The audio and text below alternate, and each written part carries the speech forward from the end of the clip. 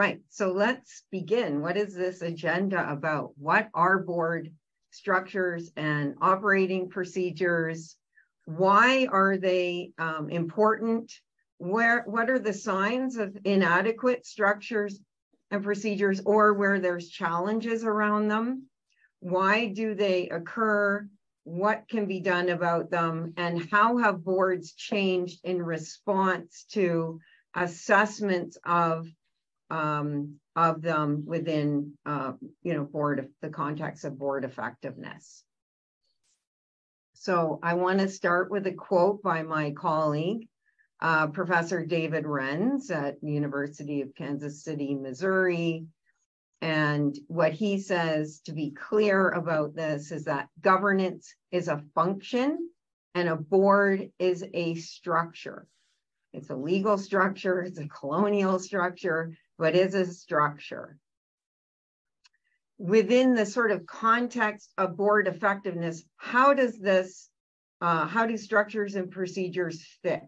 And this is the first influence that we're going to talk about in this Research to Practice series. So we started the series with the governance process. So the board's due diligence and fiduciary roles and responsibilities, the board's role and responsibilities in planning, the board's role in performance assessment, the board's role in fundraising and resource development. So we covered those in the previous sessions. Now we're covering these other influences, and these are factors that are associated with board effectiveness and key influences on how well the board governs. So I sort of want to situate this conceptually so you get an idea that this is an influence on governance, and it's a dimension of board effectiveness in itself. And so it's one of the sections that's covered in the board checkup. So where does this fit in terms of governance? Well, it falls really within the board's fiduciary governance role around ensuring that the structures and procedures exist to ensure the organization advances its purpose, it doesn't drift, and its compliance with laws and regulations. So that's sort of how this fits in terms of modes of governance, theoretically. And then from an institutional, I'm just going to let someone else in here, from an institutional theoretical perspective, last meeting we went over each dimension has different theory, assumptions, and theory that explain what effectiveness is within it. And so from this perspective, the assumptions are that the interests of the organization are advanced when the behaviors and practices of the board align with the external environment, and that those structures and procedures increase alignment with practice standards associated with effectiveness. So this is sort of the assumptions of the theory behind this perspective and how it relates to effectiveness. Now, let's talk about, I think I want to just skip over, I'm going to skip over that one for a second because I've divided them up, but let's talk about what they are first before we get into some of the challenges. So we have board structures and procedures. Let's start with the procedures. So those are really the rules by which the board operates, and they're specified in the Constitution and bylaws. These are legally required, and they vary by jurisdiction. They reflect that history of the organization and the board in which that corporation was registered, and they can vary by where that location is. For example, I'm on a board in New York, but it was incorporated in Massachusetts. And so the board really has to comply with two sets of laws for the state of Massachusetts and the state of New York. And so that for, you know, when laws started changing and the organization moved, this became a bigger issue for the board in terms of whether it was compliant or not. It also includes these procedures also include terms of office for board members and officers and committees of the board. They provide a mechanism for renewal of the board and officers, and they define the membership and authority of members, quorums for meetings, and matters that must be put to a vote of the membership. So these are important documents. They also include, procedures also include position descriptions that define the authority of board members and the competencies and qualifications to carry those positions out. Could also include a board manual that encompasses many of these documents that provide a source of history and information for new board members and renewal for existing board members. They can include things like definitions and terms, procedures, and key policies, governance, accountability, document retention, conflicts of interest. Again, they may vary by what's required by jurisdiction, and then those position descriptions. Having one doesn't assume that people are aware of them and that they have read them, but they are important to as a guide for the board, especially when there are issues before it that it needs to deliberate. Procedures can also encompass support for the board in terms of helping it with its governance work. So recording, coordinating, and could also include technology that the board has access to facilitate this, or even store many of these documents. In terms of structures then, we're talking about the size of the board, board offices, and committees. So the size of the board can help the board access resources. It can help it become more representative, becomes a link to the environment, and helps it carry out that its governance role and responsibilities, whatever it may be. And of course, this may vary according to whether the board is all volunteer, a working board, whether it's a policy-only governance board, and whether it's sort of a hybrid of both of those. Structures as offices are structures, and these are the leadership functions and administrative functions of the board reflected in key leadership positions, chair and vice chair, treasurer, and does require clear descriptions and training for those offices. Committees can also vary depending on the board and organization, what type it is. They can be task groups, policy, working, standing, or special projects. So we're going to cover more of this. I'm just sort of defining them here.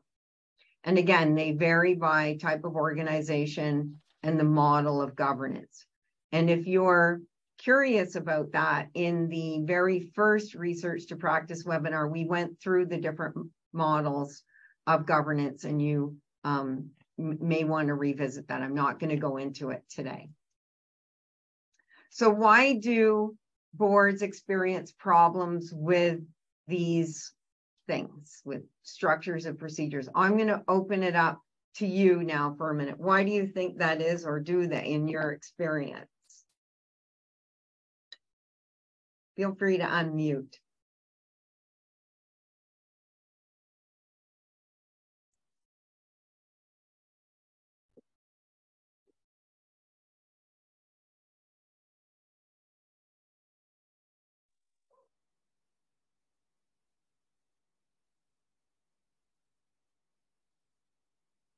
Any theories about this? Why boards experience challenges?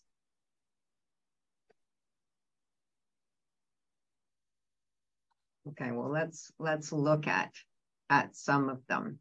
So it could be just that they haven't been updated.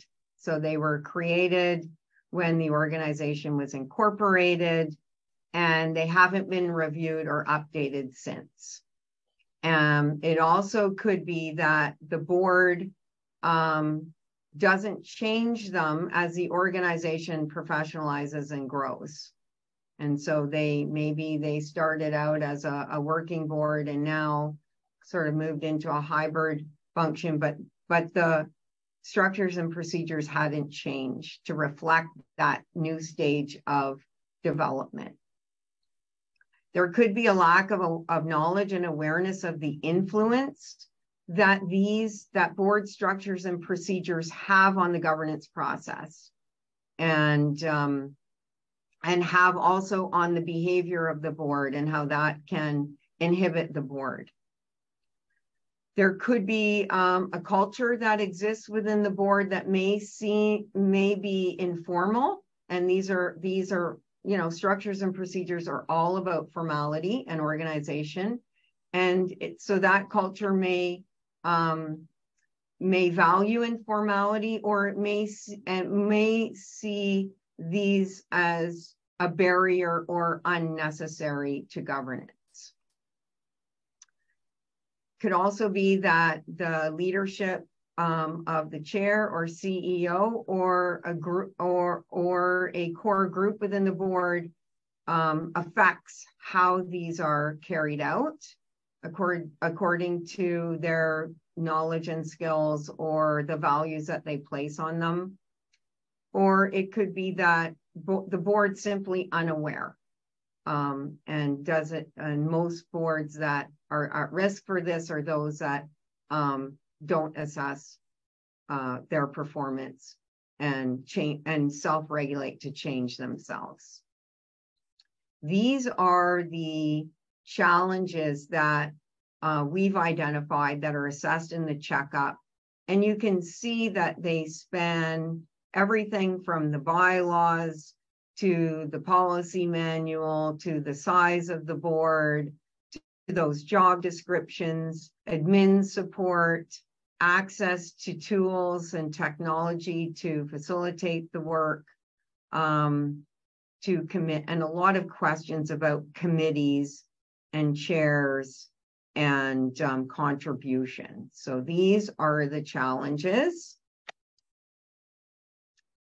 And do you think we've missed any in here? And I'm going to share with you what the thousands of board members have indicated in terms of which are most salient. Any that we've missed, do you think?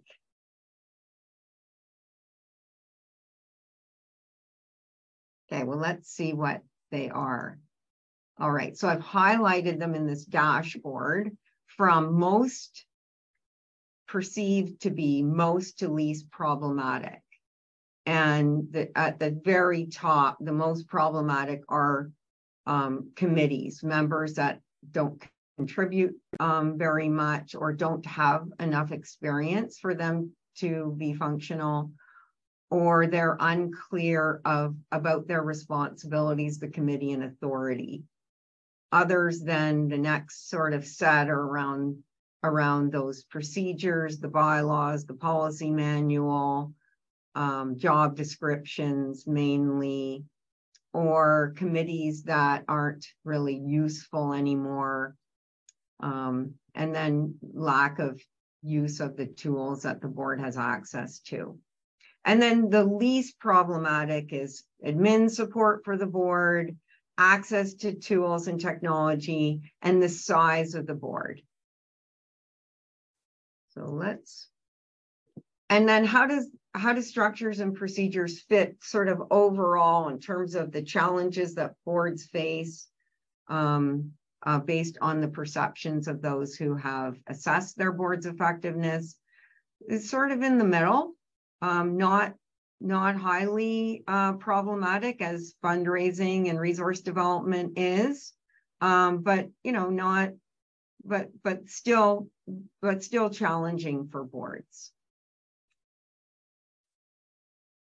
So let's talk about what to do about this. What can boards do, and what have they done in response to these challenges? So, it's a good idea, especially now, and we're seeing this sort of globally, different countries and different states and provinces reviewing their laws that tend to be really outdated in terms of not-for-profit law. And so many changes have, new legislation has been enacted, and within the legislation are new regulations that require, many of them have implications for boards and governance and structures and procedures. So, for example, compliance with the law, you're going to see that in the state of New York, boards need to have a conflict of interest policy and procedure, and how that links in with the documentation and minutes and recording of those conflicts. Similarly, audit committees, and there are regulations around the composition of those committees, and those being defined as independent directors serving on them who are at arm's length from finance with the organization. So these are all specified in those regulations. It's a good idea to check as you're going through renewal, what those changes are, and making sure that any updates need to reflect that for compliance purposes. And so, but also not just beyond compliance, because we've been talking about compliance and board effectiveness, and we know from the research that the boards that change for compliance purposes only tend not to change their behavior and practices. They will follow the regulation, but they may not make changes in alignment with best practices. So some of the other suggestions for change are unique to the board and organization, what the history is of that organization, the type of organization, and the needs of the board. And so here's just a list of some bullet points about membership, voting. These are things that tend to be fairly, that can vary, and not a one size fits all. There need to be quorums, what has to be decided by the membership, for example, how to amend the bylaws, what kinds of decisions can the board make, and can they make them electronically, and so on. But whatever, so some are in compliance with regulations and some are unique to the organization. And but whatever is change really should be reviewed by a lawyer to make sure that they are compliant and in the best interests of the corporation. On the manual side, having a history of the organization and its purpose, and is that reflected in, is that purpose adequately stated from the bylaws, and are people aware of that? I think that I was at a board retreat last weekend, And we all brought our bylaws. We're an association with different branches throughout the region, and we all have parts of our purpose that align, but we all had different purposes, and were we aware of that? And how do we work together to advance our purpose but build our relationships? And that was one of the things that we were talking about. But everyone, we did bring a manual, which all the documents that were in it were available online. They were on our website, but really nobody really knew how to interpret them, make use of them. And so we compiled them in a meaningful way, and discussed their implementation. So that's one a good use of a manual that sort of becomes a Bible for the organization, and a handbook that can be really useful to existing, as I said, and new members. It should state how the board governs. So what's unique to that organization? Are we a working board? Are we a policy only board? What's effectiveness in this mode of governance? Who are the officers? What are the offices? What's the authority within them? And all of this becomes really useful, especially to new members. And then around what kind of supports exist. And maybe they haven't been, and maybe this is a conversation to have about what could help to be compliant with, let's say, document retention. Are minutes, is there a problem keeping accurate records of the minutes, and how to record conflicts, and how to adequately state motions and the results of votes around them, and so on. And so there could be the board, of course, while they're responsible for these things, there may be difficulty in compliance with them. And this is an area where some support can be provided, and put technical support transcripts in Zoom meetings, for example, can be created, and that can help with minutes and meeting regulations around document retention. All right, so any questions on the procedural pieces or comments?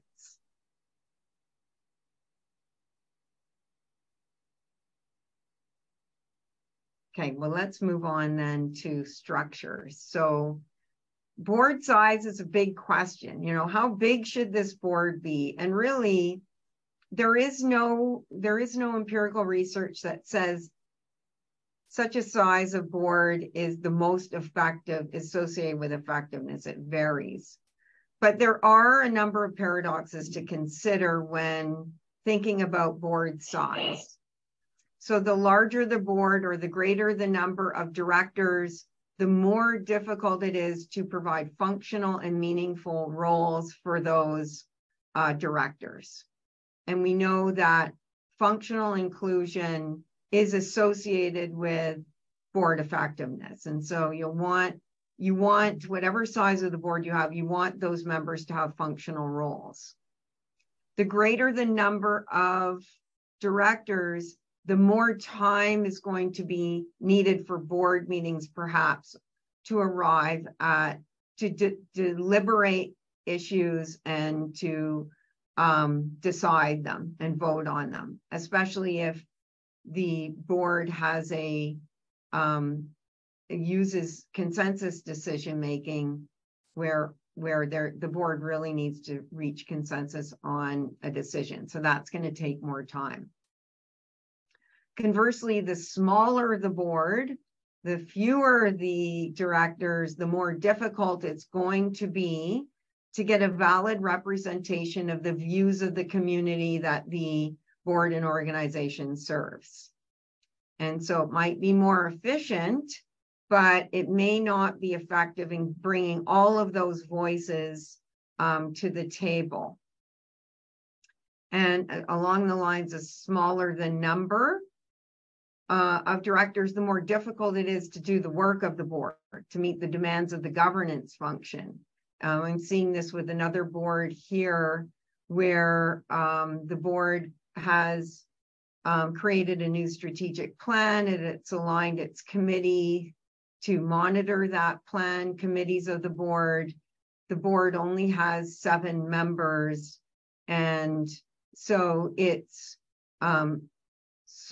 was struggling with monitoring and within committees and then meeting as a whole of a board. One of the solutions that board decided was to meet every other month. It only had to meet 4 times a year, and then to meet in committee every other month. So the committees then would meet 1 month, and then they would bring issues and action items to the board the next month. And that seems to be working well. And that seems to be a structural treatment to that problem. Solutions, but there can be other solutions for board size issues. For example, if you don't want to increase the size of the board, you can create advisory boards and committees with non-board members who have some functional expertise to bear on that committee. And that actually becomes a good breeding ground for succession planning and who your next board members may be. So they can cross-train in these sort of voluntary roles, and then that gives them some experience and to develop leadership competency and some knowledge and history of the organization. Engaging the board members in functional committees or individual roles on the board. So for example, maybe some of your board members, and I've seen this on another board that I'm working with, where some lawyers, for example, on that board may provide individual advisory roles that aligns with their experience. And outside of that, some of them have said to me they really question their role on the board and that their contributions outside of that. So it may be that you have certain people on the board for a certain function and you may engage them in a different way. And if you can't, I mean, you may not have to bring everybody on. Another board that I'm working with is obtaining the kind of expertise that it needs, that the board used to have, but lost some key individuals, and they're really hard to replace by contracting with them and bringing them on in very to provide expertise to inform decisions in a very specific role as contractors. So those are some ways that you can mitigate some of the challenges that you see with the size of the board and choose solutions that really do address the problem. Some of the other structural changes could be with the offices themselves and just defining those roles and those responsibilities associated with them, and then providing training and development within them.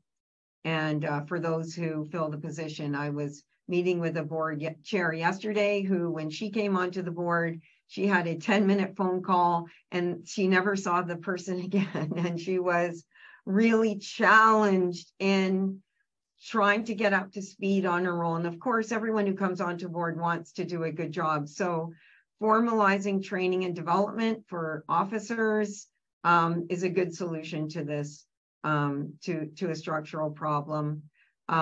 Succession planning as well. So choosing officers who are going to sort of ascend into the role. So vice chairs who will then ascend into the chair position, and giving lots of thought to that.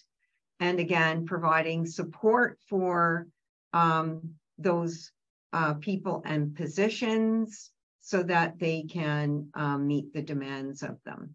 I'll give you an example of my own experience. I'm chair of a governance committee on a board, and we were really struggling with, we had a lot of issues we were engaged in. We were really struggling coordinating meetings, getting minutes of meetings done, and moving those to the board. And so one of the solutions was to have an admin support from the organization work with us to provide that, and we've been more effective since then. Committees as well. As you saw, committees are one of the perceived greatest challenges in this area on boards.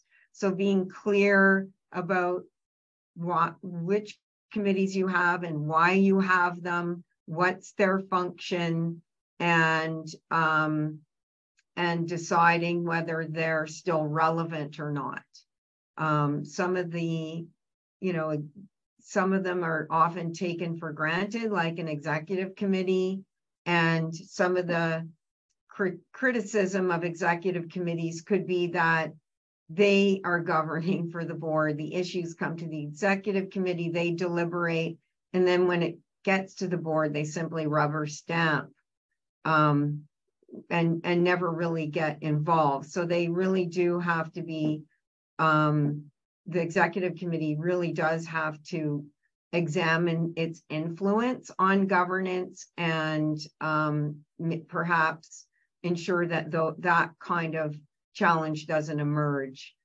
Again, there's certain committees that are required by law now, and I put an asterisk around audit in New York, for example. Finance, planning, nominating, it's all going to depend on the organization.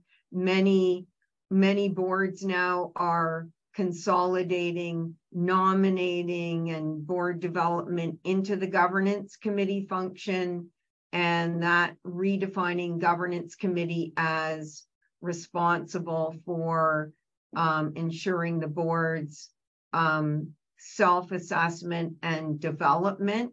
And so it can encompass a much broader scope of its work. So reflecting on that, policy committees can study policy issues and bring those back to the board. Working committees, again, those are focused on implementation of policy or supporting the work, the operational work of the organization, depending on what kind of organization it is. There are risks associated with working committees. Another board had so many that it wasn't that its committees were all operational, and there was very little governance going on. And so when we reflected, sort of did an audit of the committees, we realized that the board was at risk on the governance side of meeting its own, of monitoring itself and its own responsibilities. And so redefined some of those and became clear that the working committees were operational in nature, and they were to assist the organization that didn't have the resources or the technical capacity to actually implement some of the policies that the organization made. Task groups can come and go, and they can be sort of time and task bound around specific needs, like searching for a CEO or developing a strategic plan if it's not a policy board. Terms of reference, many times they don't exist or they need updating for not just for the board, but these committees, clarifying what the committee's purpose, authority, composition, how meetings and decisions will be made. All right, so Here are some of the changes, and these are quotes from boards after they assessed performance. What were some of the changes that they made in this area? Boards, the workload changed, the workload adjusted, and new committees were formed, and some were dropped. So these are changes that one board of an organization made. Another change, boards, most required board governance policies have been updated and approved. Monitoring and review strategies are under development. Board committees have developed work plans and output is monitored. Information systems are still underdeveloped.